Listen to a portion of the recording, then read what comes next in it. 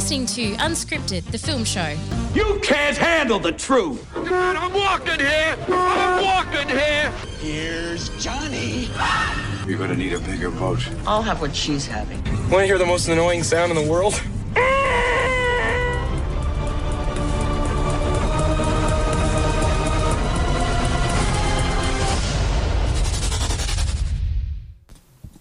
Good afternoon and welcome to another episode of Unscripted, the film show. I am Cecilia and Lewis. You are sitting across from me in the wonderful studios here at Radio Fremantle. Hello. Hello. So we were just talking about how quickly this week has gone. It's just ridiculous. I think maybe it's because we're splitting the days up into sunny days and rainy days. That is true. We've had a few really wonderful sunshiny days, and then today, although today's been a bit of a mixture. It has. Rain and then sun and then a bit more rain. Well, I think it's Melbourne weather because we've been having all this football stuff happening. Like, the grand finals is going to be played here in WA rather than being played in Victoria where it's usually played. So I think maybe the weather's just going, well, we should really give you Melbourne weather just so you feel like a bit more homey. Yeah, and I mean that's a big event. You know, they released tickets to today, wasn't it, for the grand final? Well, I believe. it's kind of been a whole week thing. Yeah. I can't believe we're talking about sport. I know this is not a sports show, but because they had tickets for people who had memberships. Yeah, so I think the memberships went on sale for the different clubs earlier in the week, and those people, if you're a member of the club, then you get a certain allocation of tickets you can get. Yeah. And then the tickets for the general public went on sale today, and I think I read an article they said there was 10,000 tickets available, and there was 180,000 people wanted them. Yeah, I think the queue got to 180,000 people at one point. But if you've got people in front of you jumping on to get 3 or 4 tickets, then chances are, you're just not going to get them. But I wonder if they see that kind of response in Melbourne, because it's such a thing that happens all the time. Well, I think it's the same thing. I think all grand finals must sell out. Yeah, they must be pretty big. It's kind of funny. We've got next door. We've got the Sports FM. We just got across to them. So, do the grand finals usually sell out? Yes, they do. Okay, fine. Thank you. Tune into Sports FM if you want more sports. But no, we are a show dedicated to film. TV shows. What are you doing on grand final day? Are you got plans? Are you going to watch the game or? My dad's a huge fan of football, but I have a feeling because he works away, so I don't even think he's going to be in town. So if he was here, I'd probably go watch it with him. Not that I really get much joy from it. I love live sports. If I see sports played live, great fun. But watching it on TV, the experience is not fun at all. So I think I'm just going to, I don't know. I'm interested in. It'll just be a normal day for me, to be honest. Just a normal day. Probably go see a film Saturday morning. It's my usual routine. There is a film on Saturday morning. Is it called Miss? It's called Miss, which is a film about a transgender transgender woman wui wants to compete in the Miss Universe competition. I'm going to miss that one, unfortunately. Yeah. Pardon the pun. I didn't want to miss it. I really wanted to go and see it, but that day I've already got an appointment, and also you're going to the grand final. No, just I have tickets to the Royal Show because I figured if there's any day to go to the Royal Show, it's grand final day because there'll be there's less people there. literally nobody there. Exactly. I completely forgot about the Royal Show because there's just been so much talk about the grand final. I haven't even thought about it, but I haven't been for years. But I think your thinking there is spot on, because I think there's going to be not many people there. They'll either be at home watching the grand final or at the grand final. Although I don't know what public transport will be like for that day. Yeah, well, I'm sure we'll figure it out. But I think I've been more. I have a better understanding of the football this year and the grand final because my boss, Jason Alford, is a massive Demons fan. He's been a member for the past 9 years, and he has just been so excited as they kept on winning and winning and winning all season. And it was just as my boss, I was just like, they have got to make it all the way to the end because I just can't deal with it if they lose.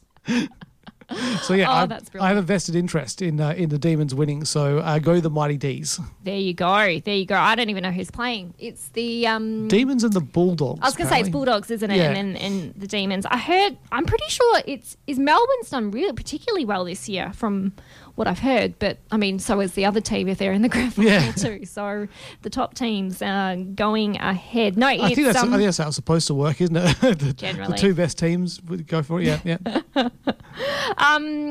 so it'll be an interesting weekend, and it is of course a long weekend, Thank God. which is always nice. So hanging out for it. get an extra day off, which is good. Well, most people do. Some people have to work. Some people might have plans. I don't know, but at least there's a day off for a lot of us. I think the Victorians usually get a day off for the grand final. So if we're already getting a day off on the Monday, does that mean we should get a second day in lieu? Well, I think most people would agree that that should happen, but unlikely to happen. I think it would be great. Imagine if we could have the Friday, Saturday, Sunday, and Monday off. Oh, that'd be lovely. That would be great, wouldn't it? But I think the question was raised a while ago when there was talk, and I don't think anything's happened since. So, and we've already got a day off, so we can't be too greedy. Come on, Mark, do something about it. Yeah. Seriously.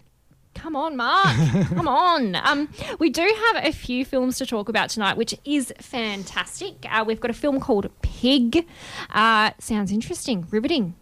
It's got Nicolas Cage in it. We'll talk more about it. There's a film called Die in a Gunfight.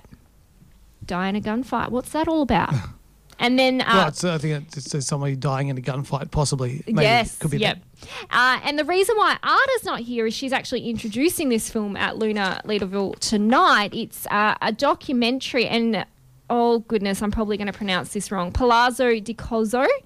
Yep, that sounds good. I was going to Google search this before I come in because I've seen this documentary.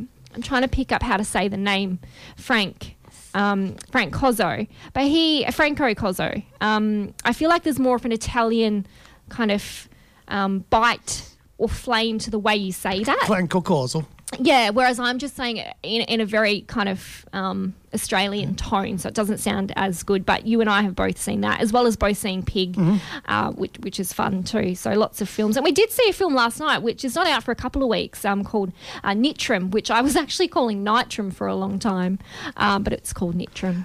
Yeah, it's. I didn't quite understand why it was called Nitram, but then I read something and I went, oh, okay, yeah, that makes sense. Well, I just feel embarrassed that I was calling it Nitram. Yeah.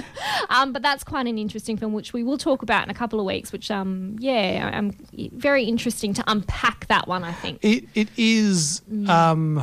It's to give you just some context. It is a story about the guy that did the massacre at Port Arthur, and the name of the film Nitram is what they refer to the character as Nitram, because people don't like saying his name, because they don't like giving him that power. So, and I don't even want to say why the movie is called Nitram, but I guess when you see it, you'll figure it out eventually, possibly. It's not a hard case to crack. No, yeah, it was interesting because I briefly read the synopsis, which it doesn't actually mention the massacre in it at all.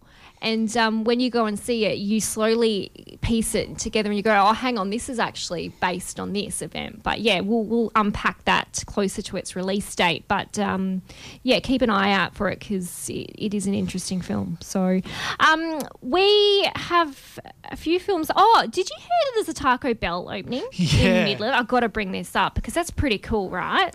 Yeah, it's one of those weird things. 'Cause I think they've got Taco Bells over in the eastern states, don't they? They do. I was going to say, are we the first state in Australia to get a Taco Bell? But it wouldn't surprise me because when you look at places over east, I think a few of them do have the American chains. I mean, they've got Starbucks, for example. There's another, there's a burger joint that they have over there as well.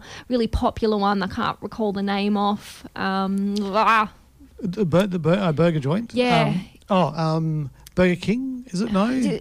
No, I was going to say JC Penney's, so that's not a burger place. Yeah, anyway. they've got several Taco Bells in Victoria. Okay, well, There you go. So it's not that great. But I can imagine. No, but we kind of like, kept out a lot of things. Like we don't have Starbucks. Yeah, exactly. Not that. We didn't have Krispy Kremes for a long time. That's true. And Taco Bell we didn't have either. So, but I don't know. I kind of like not having them here, to be honest with you. Like I enjoyed Krispy Kremes more when we didn't have them. Yeah, because it was like a treat when you do go over to, places you can get one. At the moment, I'm hanging out for Starbucks. And if we had Starbucks here, probably wouldn't care. Probably would not go and get a drink from them. But because it's kind of like something that we don't have, it's like, that's right. Yeah. Yeah, we do have some lovely coffee places here, though. We're very lucky to have some really great independent, family-owned kind of places. So it's not all about the big chains, but I can imagine it's going to be an absolute crazy day for when it opens. Like there will be people lining up for tacos, surely. And I feel like they're going to be maybe a little disappointed because I feel like Taco Bell's overrated. Not that I've ever had it. I've never had Taco Bell. Have you had Taco Bell? I've never had it. It might be good. I don't know. See, and by the way, other coffee places are available. Other fast food places are available. We just happen to be talking about this because it's opening up. But we're not promoting it anyway. You've said how terrible you think it will be. The reason I say Taco Bell is because it's referenced so often in films. Those late night Taco Bell trips and things like that. And it's always like Taco Bell. So I find it funny. But yeah, like I say, I don't even think it'll be that. I mean, it's a taco. Yeah, I don't. I think some Mexican places are good, like Guzman and Gomez. Yeah, Guzzi and Gomez is good. Great. There's some great places here that you can get some tacos. There's a lot of Mexican places like around the place now as well. So we're spoiled for choice. Now we've got one more. One more, and maybe a few more after that if it's popular. You're listening to Unscripted, the film show. We were talking about something very controversial off air. I don't know if we can talk about it on air. Yeah, I just saw it like a the thing. Cats and dogs debate. Should you keep your cats indoors or in a run debate? Well, I was thinking because the cat's brought up in a inside cat and also with maybe a run, then that's what they're used to. Yeah. So they're not going to want to go out and roam, but they do. Like if you do let your cat out, we had a cat like Rogue. Did you ever meet Rogue? You did? No, I have heard about Rogue, but never met Rogue. Yeah, so Rogue was a wanderer cat. She would just go and wander around, and she'd kill things, and that was not good.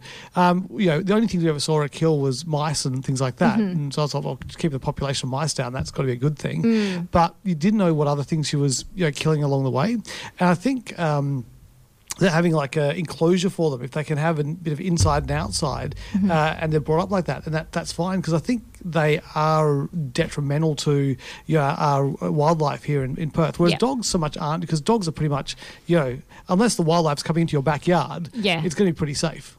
And dogs aren't that great at catching. No, they chase after and yap too much. They do, because cats do that stalky thing. They do, and then they do that little teeth chatter thing. And it's all. I mean, at the end of the day, it's also safer for cats because they're less likely to get hit by a car. Exactly. Or there's some really horrible things that happen to cats out there. Like people can do some really horrible things to them. And in my experience, I've had a few cats in my lifetime, and all of those which have been indoor have lived happier, healthier lives, whereas those who have been outdoor cats haven't lasted very long, unfortunately. Well, that's exactly it. I think Rogue disappeared. Must have been about 10 years ago.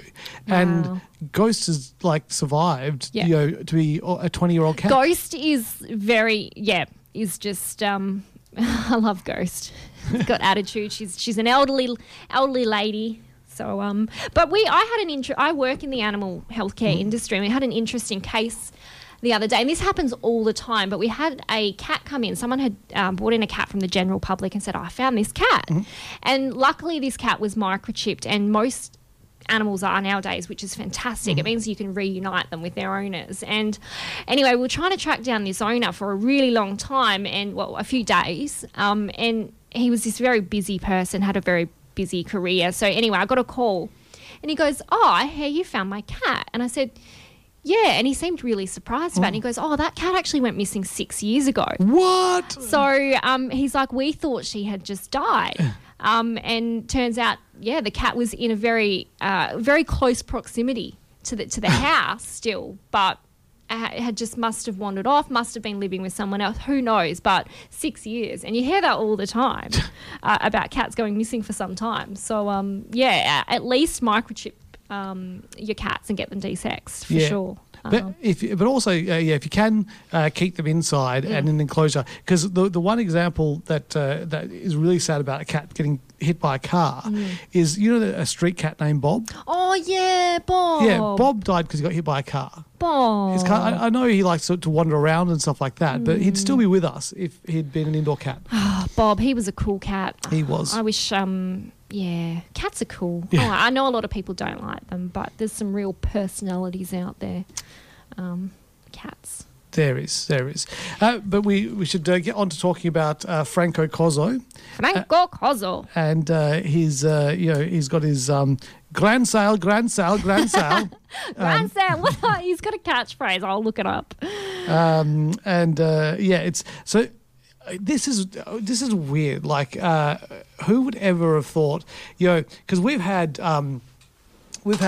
people here in WA who have been like owned businesses, and then they haven't really become famous. They become just annoying because there's two guys. Is it Craft Decor? The two guys who do the ads with the Indiana Jones kind of flair to it. Yes. Yeah. So we got that guy. There's that car seller guy.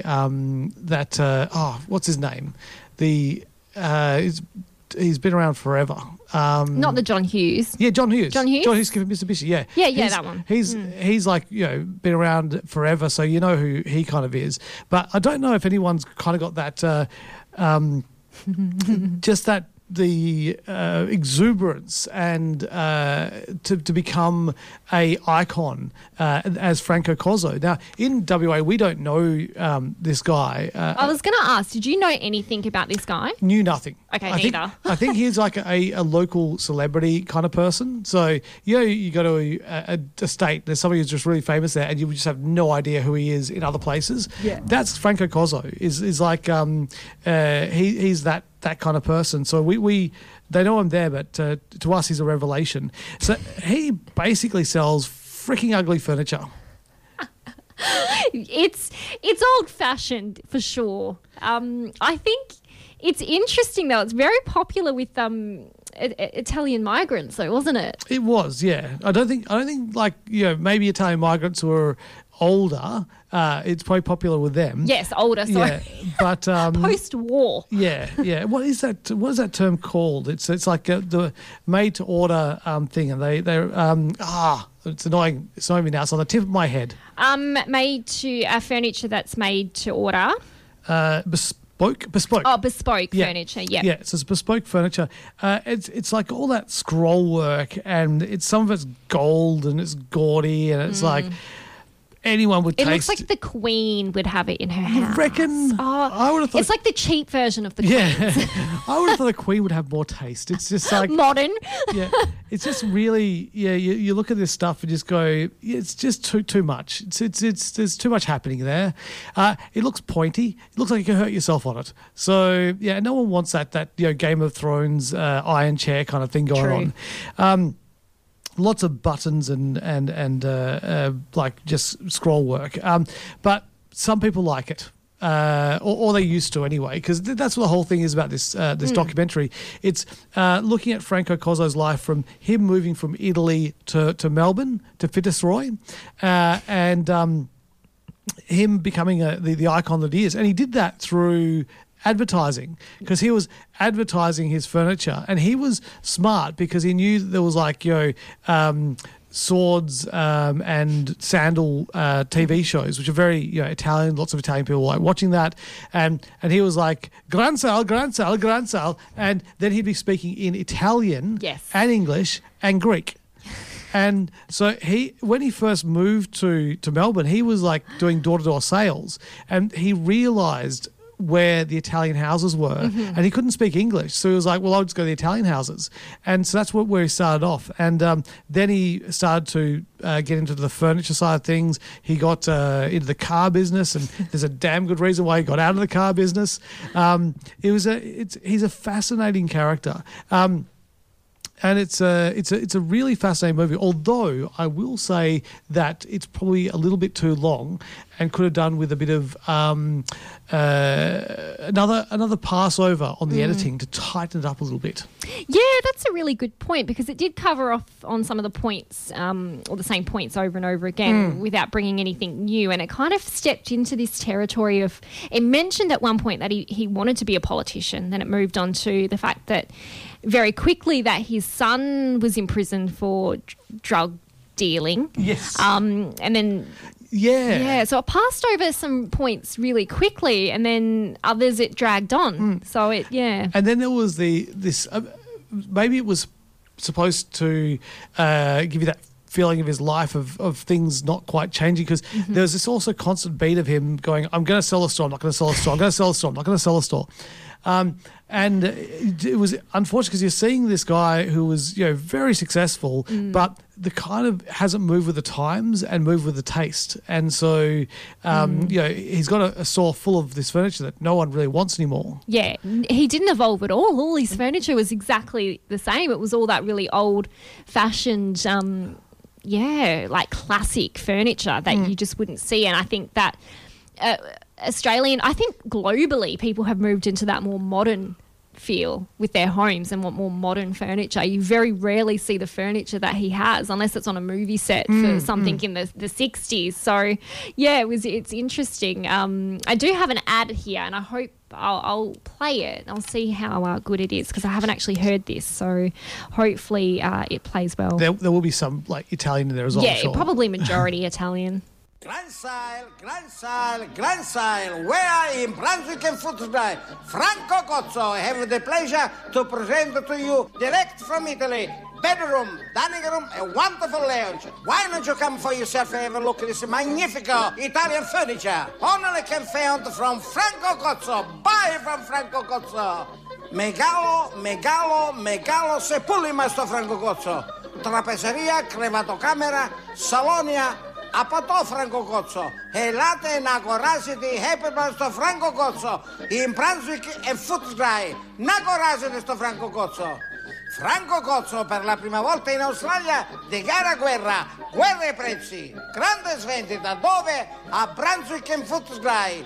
Se i migliori mobili volete comprare, oggi, domani e sempre, da Franco Cozzo dovete andare. Dove? A Brunswick e Footscray. Comprate da Franco Cozzo. Hey, That's I'm a little Taylor, bit of and this is Rumpus. taste of Franco Cozzo. What an interesting gentleman. He's very, he's very show. He's got the showbiz persona, doesn't he? He could have made it big in show business, I think. But, well, he did have a TV show that he sponsored that was actually an Italian language, the first Italian language show on TV, but only really shown in Melbourne because it was a vehicle for him to advertise his furniture. But I thought my grand sale, I actually thought it was a very good impersonation. I think you've done a great job. Yeah. But this furniture is expensive, because I think in one of the opening scenes there's this lady that's buying some chairs and a dining table, and I think it was like $50,000 or something, which is that's excessive. But it was a nice. I mean, I wouldn't personally buy it, but it was a lovely table. Yeah, this is. You said as you were watching that trailer before, that's some ugly furniture. Yeah, look, I'm not going to lie, I did say that. Some of it was a little bit ugly, certainly not my taste. But look, no judgment to people who like that kind of stuff. I think it's so expensive because you literally have people carving it out of wood, and it's not like a lot of people will buy furniture that is flat packed and you put it together yourself. That's true. But this stuff is would take ages to make, and then you got to get it over here in a shipping container and things like that. So it's costs you a lot of money and a long time to wait to get it. And then all the people who see it just go, "Wow, that's ugly." So well worth it. Well worth it. And he was married twice as well and had like 10 children. That was one of the interesting things as well, because they like mentioned his first wife in passing. Said, "Oh, yeah, his first wife." I was like, well, what happened to her? Yeah. They do address it later on, but it was like addressed really just that was kind of brushed over, I thought. It was brushed over. But it's an interesting documentary though. It's and I think when you have an interesting subject, it's easy to make an interesting documentary. Yeah. So and I think this is. I don't know if you'd go out of your way to go see it in the cinema, but definitely I think when it's on streaming, it's one of those things you can chuck on and get entertained by. Yeah, and it's always interesting learning something about someone or an event that you don't know anything about. So if you don't know anything about it, it's interesting, and if you do, then you might just want to know more. Yeah, I think it's definitely a good one to chuck on if it does pop up on screening. But you might even love Franco Cozzo so much that you do go and see a screening in cinema. True. If you're a fan. Yep. Or you could go and see his work on YouTube, because apparently a lot of his ads are on YouTube now. I wonder what his house looks like, if he has his furniture in his house. He must do, surely. He has to, because that would be a bit... just go in, it's all modern. God, it's all like here. Frank, how are we going to score this? Well, I'm going to score this one 3 grand sales. I'm going to score this one 2.5. 2.5. Oh gosh, what do I say? 2.5. What's something he did that was funny? 2.5 Nick-Nicks. Nick-Nicks, yeah. But you have to watch the film to know what I'm talking about, or have seen... Actually, you can probably YouTube Frank Cozzo Nick. Yeah. And you'll be able to find out what I'm referring to there. So go check that out. You're listening to Unscripted, the film show. There we go. Isn't there a film that starts out like that? There we go. No, Here We Go. What film's that in? Here We Go. It does sound familiar now. I've got to find out. Here We Go film. Okay, it's not coming up in a very obvious... Okay, I don't know, but I will find out. But I swear that's a phrase or a quote in a film. Well, Here we go. If anyone knows what Cecilia is referring to, please let us know. Does the Joker say it? No, I don't in think Dark so. Knight Returns? No, not sure. I don't think so. When you first see the Joker, it's I think the first thing he kind of says is that bit that when he kills that guy, but I don't think that's it. No, maybe it's not at the start. Maybe it's halfway through. Yeah. Anyway, we have more films to talk about, so I'll stop going off on a tangent as I do. But if you do want to go off, listen to people going off on a tangent, listen to Tangent City, yes. Which is our podcast where we often go off on tangents. Although recently we've been doing spoiler casts. So we did. Yeah, we did a few on. We did Jungle Cruise, which stars Dwayne Johnson, Emily Blunt. We also did Black Widow, and we also did. Did we do Cruella as well? No, because I didn't see. No, Suicide Squad. That's the right. Suicide Squad. The Suicide Squad, because we that kind of surprised us. Well, it surprised me. I didn't think it was going to be as good as it was, and it really was good. Cruella's free on Disney Plus now. I shall check it out. It's a really good film. Like we rewatched it again on the weekend, and just great story, great soundtrack, great acting, just great all round. Yeah, brilliant. We have 2 films left to read. Thank you, Alan Randall. It is Joker, but it must be. Maybe I haven't quite got the phrasing correct, and I think it is maybe halfway through the film. So I'm going to watch that during... He sent us a link, so I'll watch it in our next break, and then I'll say it out correctly. But thank you for being there for us, Alan. Thank you. I knew if anyone was going to be able to help us out, it'd be Alan. Straight onto it. I think the phrasing might be off. I might not be saying it verbatim, so we'll find out when we play our next sponsor. I'll check it out quickly on YouTube. So we've got 2 films left, Pig and Die in a Gunfight. What shall we chat about next? Well, let's leave Pig to the end and do Die in a Gunfight. Let's do it. I haven't actually prepared much for this film. It did come out of nowhere for me. Didn't know much about this one, but I think it's a little bit of a romantic drama, thriller, action film. And when you start watching this one, you can clearly see that it's very influenced by Shakespeare's classic tale of Romeo and Juliet.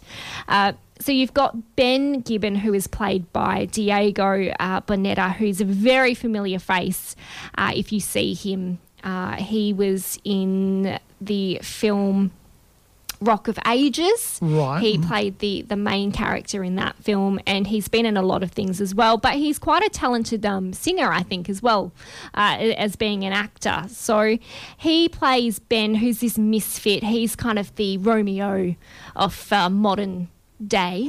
It's set in present day, and then you've got Mary Rathcart, who is played by Alexandra Daddario, and so these guys are two star-crossed lovers who's yeah, I can see the Shakespeare there. And their families have been feuding. Both of their families own these massive media companies, so they're constantly competing against each other, and there's just a massive feud, it's apparent it's been there for such a long time between these two.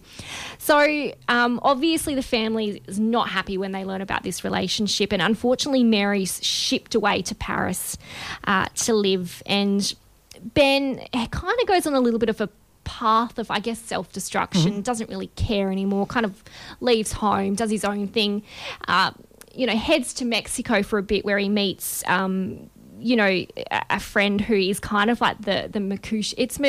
Mercutio? Yeah, who's his cousin in Romeo and Juliet. He's a friend who's kind of the equivalent in that respect. Does he bite his thumb at him at some point? I do bite my thumb at you, sir. They do have a little bit of a quarrel, which I assume biting your tongue at someone is your thumb. A thumb. Yeah. Is that a kind of? I think so. I'm having a bit of a quarrel with you, maybe? Yeah, I'm not sure. It's very kind of Old English. Yeah, I'm biting my thumb, so I'm hurting myself, and that's supposed to hurt you. I don't understand. They definitely have this bond that is, they're always together, cruising around in their car, just causing trouble. They really don't have any motivation for causing the trouble that they're doing. They just do it. So Mary kind of returns back, and during this time the pair have been writing to each other, but their letters have not been making I don't know why they're writing letters and not emails or sending text messages or Facebook messages or Instagrams, but they're writing letters for some reason. Because it's set in the modern era. So I'm a little bit confused by that. But anyway, someone is kind of stopping this from happening, so their correspondence is lost. So Mary thinks, Ben's forgotten about me, doesn't love me anymore, and she returns, and then they meet up again at a party. But meanwhile, you've got... Is there a fish tank? I think there was a fish tank. It wasn't quite that wonderful scene between Leonardo DiCaprio and Claire Danes in Baz Luhrmann's version, but they do meet at a very fancy party. Not a costume party, though. And their parents are obviously still trying to keep them apart. But meanwhile, Mary's father had kind of hired this security guard to keep an eye on her while she was away. And he has fallen in love with her too, and gets a bit jealous. And it's really about these two breaking free from their parents and hatching this plan to run away to Mexico so they can be together, and things get in the way. So you can really see where that Romeo and Juliet element comes into it. The problem with the film, though, is the script. You can tell where it's going. It wants to be like that, a modern day version, but there's no motivation really apart from them wanting to run away. There's a lot of violence involved, but it feels pointless. You wonder, it just isn't very well developed. I think the story could have been hatched out a little bit better, thought out.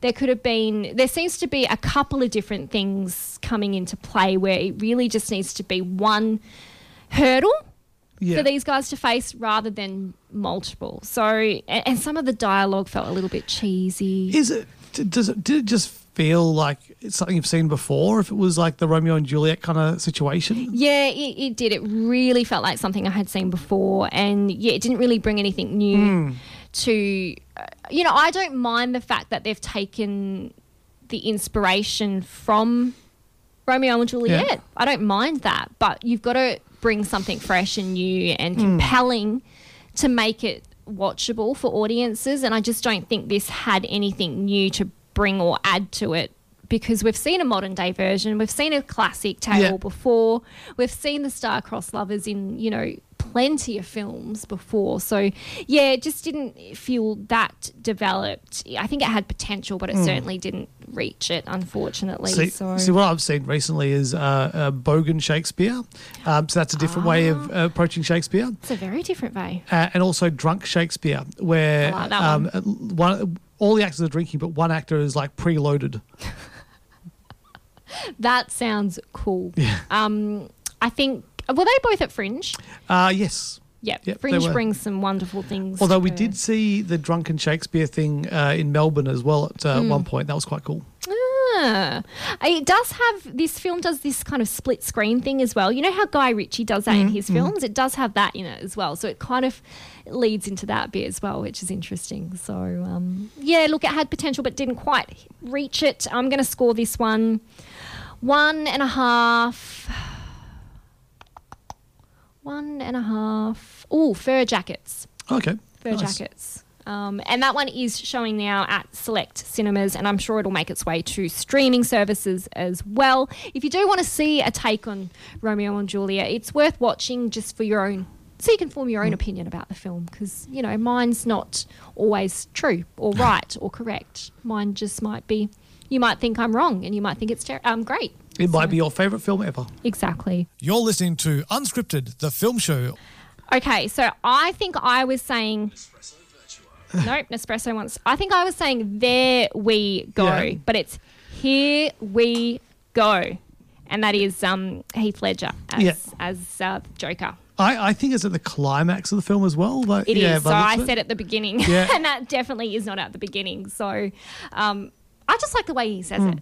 So that actor, the lead actor in Nitram that we saw last night, reminded me so much of Heath Ledger. Yeah, and surprisingly, he's not Australian. Really? No. Oh, okay. I thought he was Australian, but he's not, which is interesting. I always think it's very fascinating when they cast a non-Australian person in an Australian role, because you do think, why are we not giving these jobs to Aussies? It's an Aussie-made film. Why are they not why are they not being given the opportunity? Well, that's quid pro quo, because we Aussies go overseas and steal so many foreign roles. And maybe that's what they're saying, hey, look, we're sick of you guys doing that. But then I remember there's been plenty of films that I've seen, like Lion, you had Dev Patel. Best Aussie accent I've heard. Still have got to see that film. His Aussie accent is brilliant. And, you know, I think it's Caleb Landry Jones who is the lead, or who is Nitram in the film. And, yeah, I looked it up, and he's pretty sure he's just American. No, just American. He's American. That's a bit... Well, there is lots of them, so, you know. And, but, just a great film. I still can't wait to talk about it. But, he does a great Aussie accent. And it's not an easy accent, I could imagine, to master, because a lot of people end up... Have you seen Rough Night, starring Scarlett Johansson? It's got... it's the film... It's got Kate McKinnon, a few other really well-known comedic faces, and it's about... I haven't seen that one. I'm picturing the poster now, though. Yeah, it's a great film. I watched it. I've seen it 3 times, and I watched it recently on a streaming service because I couldn't find anything else to watch, and I thought, hey, I always have fun watching it. It's been out for a few years, but if you don't know, it's the film where Scarlett Johansson goes on a bachelor party with her friends, and they unfortunately kill a stripper. What? And that's not giving it away, because the whole film is about how they deal with that. And it's a really funny film. But Kate McKinnon, who most people will know from Saturday Night Live, plays an Australian in the film, and her accent is atrocious and it changes constantly. At some points she sounds like she's from New Zealand, other times she sounds like she's from South Africa, other times she just sounds American. So the Aussie accent is not easy to master. But if you do want a good film, fun film to watch where you have lots of laughs, that is definitely a film I would recommend. And I cannot remember for the life of me the streaming service I watched it on. I think it's either on Prime or Netflix. I think it might have been Prime. So do give it a go. It's a fun film. It's silly but perfect to watch if you want a good laugh. That sounds good. I do want to have a good laugh, and I would like to see that. You should watch it. I think you'd really enjoy it. Now, we've only got a quarter of an hour left of the show, which it sounds like a long time, but it really isn't. It's not, especially when we start talking and we get really involved. And, Pig. pig. I'll let you do the synopsis on this one. Oh, are you sure? Yeah, well, I can throw stuff in if you'd like, but sure. Why not? You've got Nicolas Cage, who he's a very diverse actor. Well, that's true. True, he's like diverse, but generally speaking, he will always play at 11. Yep. Except in this role. He plays Robin Feld. He's a former prolific, like quite respected chef turned hermit. He's really living off the grid, essentially, in this cabin in, I believe it's Oregon. Yes. In the forest there. And he's alone apart from this prize-winning truffle hunting pig. Is it prized? It's very prized truffle hunting pig. But are all truffle hunting pigs that cute? Because that was a very cute pig. That was a cute pig. I don't think they're all that cute. I don't even think they use pigs that much. I think it's dogs that more, they use. But this is a very cute pig, absolutely. And, he's all alone apart from these regular visits, which he gets from Amir, played by Alex Wolff. He's a supplier of luxury ingredients that he sells to high-end restaurants. And meanwhile, his father is also doing the same thing. So they're kind of competing in that space. So there's a little bit of a story that develops there as well. And one night, Robin's pig is stolen, forcing him to return to Portland to track down those responsible. And he enlists the help of Amir to drive him around as well and get him places. So, you know, from the synopsis, though, you'd expect this to be a violence-fueled kind of revenge story. You're thinking it's like a John Wick with a pig. Exactly. Yeah. And I think when I seen the ads and heard about this film, I thought that, and I'm sure you did too. Yeah, and you see the trailer and you kind of see Nicolas Cage being very sedate and reserved and kind of monk-like. But then you're just thinking, well, maybe at some point in the film he must just go nuts and start kicking people's heads in. But there is violence in the film. Don't get me wrong, there is violence in the film, but he's not the perpetrator of it. No, it's there's very little of it though, as well, and it's a very modest, subdued kind of. I mean, I would say there's one scene where it gets quite violent, and like you say, he's not the perpetrator at all. He's almost completely, he's involved, but just. Yeah, it's quite bizarre to watch. And like when you see him in the trailer, you do notice he's like covered in blood a lot of the time. But that's his whole thing, being a hermity kind of person. He's not like getting in the shower, and which is weird. I would have thought like if I'd been living out in the bush for years, first thing I'd be doing is like jumping under a shower and just clean off all that muck. But no, it apparently doesn't do that. So doesn't do that. And look, and as the film progresses as well, you learn a little bit more about both Robin and Amir and their kind of troubled past and things like that. I don't know if it's fully explained in terms of Robin's past and I think there's a history. He did have a love and maybe that's, but it doesn't really go into why he left the industry because he was once a chef and, But I think they kind of touch on it. So they do. His whole reasoning is explained in the film, but it's very subtle. It's not like somebody comes out and does a big exposition. Yeah. So. Yeah, I really enjoyed. This didn't have the ending I wanted, but I think that maybe it was the appropriate ending. I don't know. Maybe it made you think about things a little bit more, but I really loved the way he handled his revenge in trying to negotiate with the person that had stolen his pig. I liked the way he did it. I don't want to really give it away either because it's quite great, but there's a lot of cooking. Well, not a lot, but there is some cooking in this film too. And it's broken up into chapters as well. Yes. Each chapter is kind of a recipe or like not a recipe, but like a title of a menu kind of thing. Yeah. But when he finally comes face to face with that person who is responsible, I just love the way he deals with that. But I really enjoyed this film, and I was interested in hearing what you had thought based on the fact that I know you do like your action films more so than the character developing films. So, but I gathered you really liked this. Yeah, I love this film. Yeah. I thought it was great, and it was great to see Nicolas Cage flexing a different acting muscle to what he usually does, because usually he does throw everything at his roles, whereas in this he was just so reserved, and it was a great way of seeing him.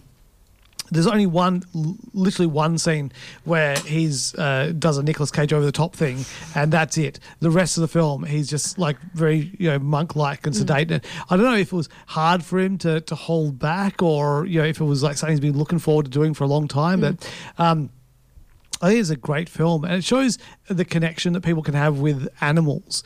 Even if you're alone, but if you've got an animal that is part of your life, then you're not completely alone. So it was really good, and just those first scenes of him just out hunting truffles with the pig, and it's just nice. It's really good, and I just really enjoyed this film. I hope to see more of Nicolas Cage doing more of these kind of roles, because I think he's a brilliant actor, and if he just holds it back, then you can really see how much talent he's actually got. Yeah, and I mean, I wonder, I did think about what would this film look like if it was a different actor, someone maybe unknown or fairly new, and what it might look like. And I don't know really. I don't know the answer if it would be better or worse. But I do know that it's very rare for me to say I enjoyed a Nicolas Cage performance, but I actually did enjoy this performance. Again, I still kind of ponder,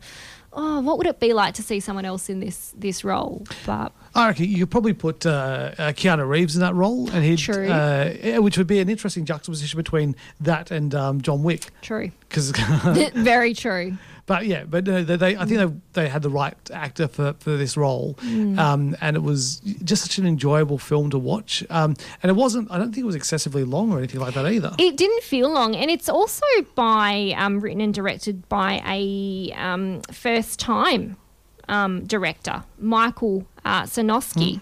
So this is his directorial debut. So it's always nice to see someone produce such a fantastic film the first time round, and it really gives you hope, and it's likely we'll see some great things from this guy in the future. And I wonder if Nicolas Cage put his hand up for this role, or they had to ask him. I really wonder how. I would like to know more about how this film came to be, but it's a real somber kind of subdued, modest film. Yeah, just 92 minutes long as well. So you're in, you're out. It's perfect. There's a pig in it. It's great. There's some food. Feel a bit hungry. But I really, really, really enjoyed this film, and I think, it's out. So I think people should really go see this one. Yep, go and see it. I am going to give this one 4.5 stale bread. Oh, yeah. Is that reference to that stale? You should use stale bread for French toast. Exactly. I didn't know that. No, and apparently that's the thing. Did you know that? I did not know that. There you go. No. So apparently you should use stale, probably not mouldy, but stale bread to. But it makes sense, doesn't it? Well, it's like day old bread, Yeah. Yeah. But you might as well, because you're soaking it anyway. And I immediately felt like French toast anyway watching that film. French toast is great. I'm going to score this 5. Pig snouts.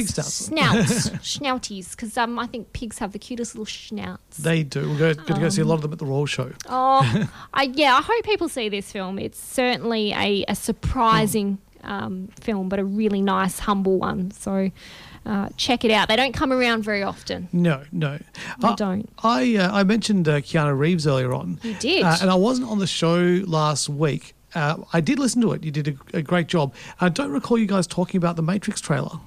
Oopsie. We didn't cover that at all, no. And thank you for calling us out on it, because it was big news. It was huge.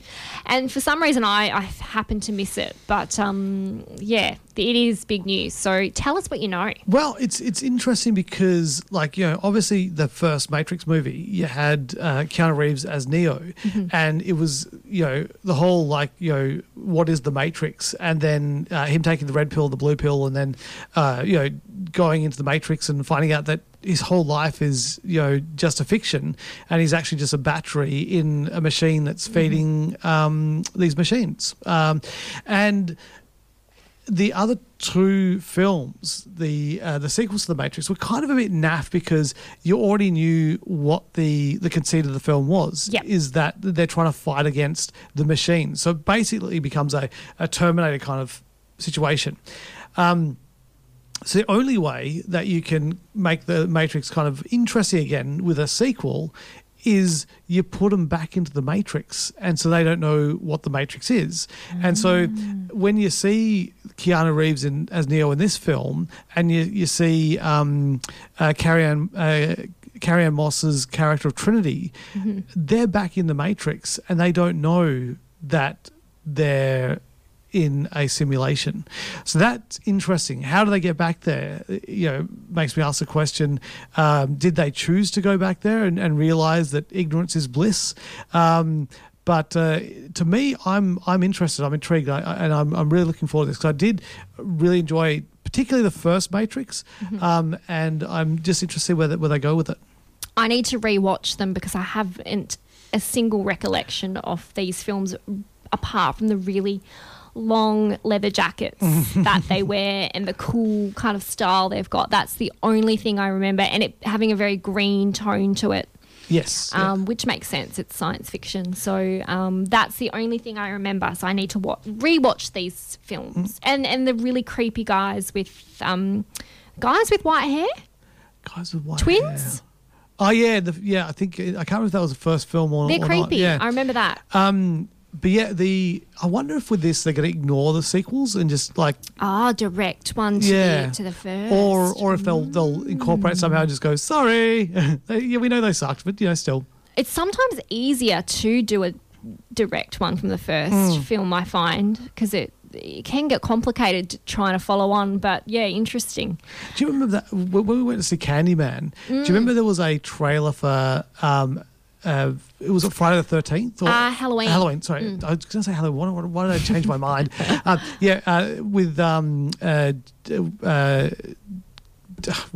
With Jason and with Michael Myers. Oh, is it Michael Myers? Michael Myers, yeah. Michael Myers. I'm getting the two confused because I'm starting to doubt myself and think, was it Friday the 13th? No, it was because it was. It's got Jamie Lee Curtis. Jamie Lee Curtis, yeah. Yeah. So it's Halloween. Yes. Okay. With Mike Myers. Okay. Fine. Yeah, that was interesting because that's a sequel to the one we saw a couple of years ago. Yeah, which was a sequel to the original. Yeah. So it ignored all the others, but then this one's a sequel to the last one we've seen. Yeah. Yeah. And that was it's interesting. It really like the trailer picks up right when the last one finished off, where the house is on fire. Yeah. And he's in there, Michael Myers burning to death, and the firefighters rock up. He's like, "No, don't put out the fire. Don't put out the fire. Let it burn, please." But obviously, it's pretty obvious he's back and that he survives that. He just can't die. He just won't die, that guy. But anyway, we will definitely be covering that film when it gets released. But yeah, clearly he's alive if there's another film. And I didn't even know that was happening till I saw that trailer. Yep. I do love a surprise trailer. But we will be back next week, of course, talking about more films. Bye. Bye. This podcast has been brought to you by the Gentlemen of Pop Culture.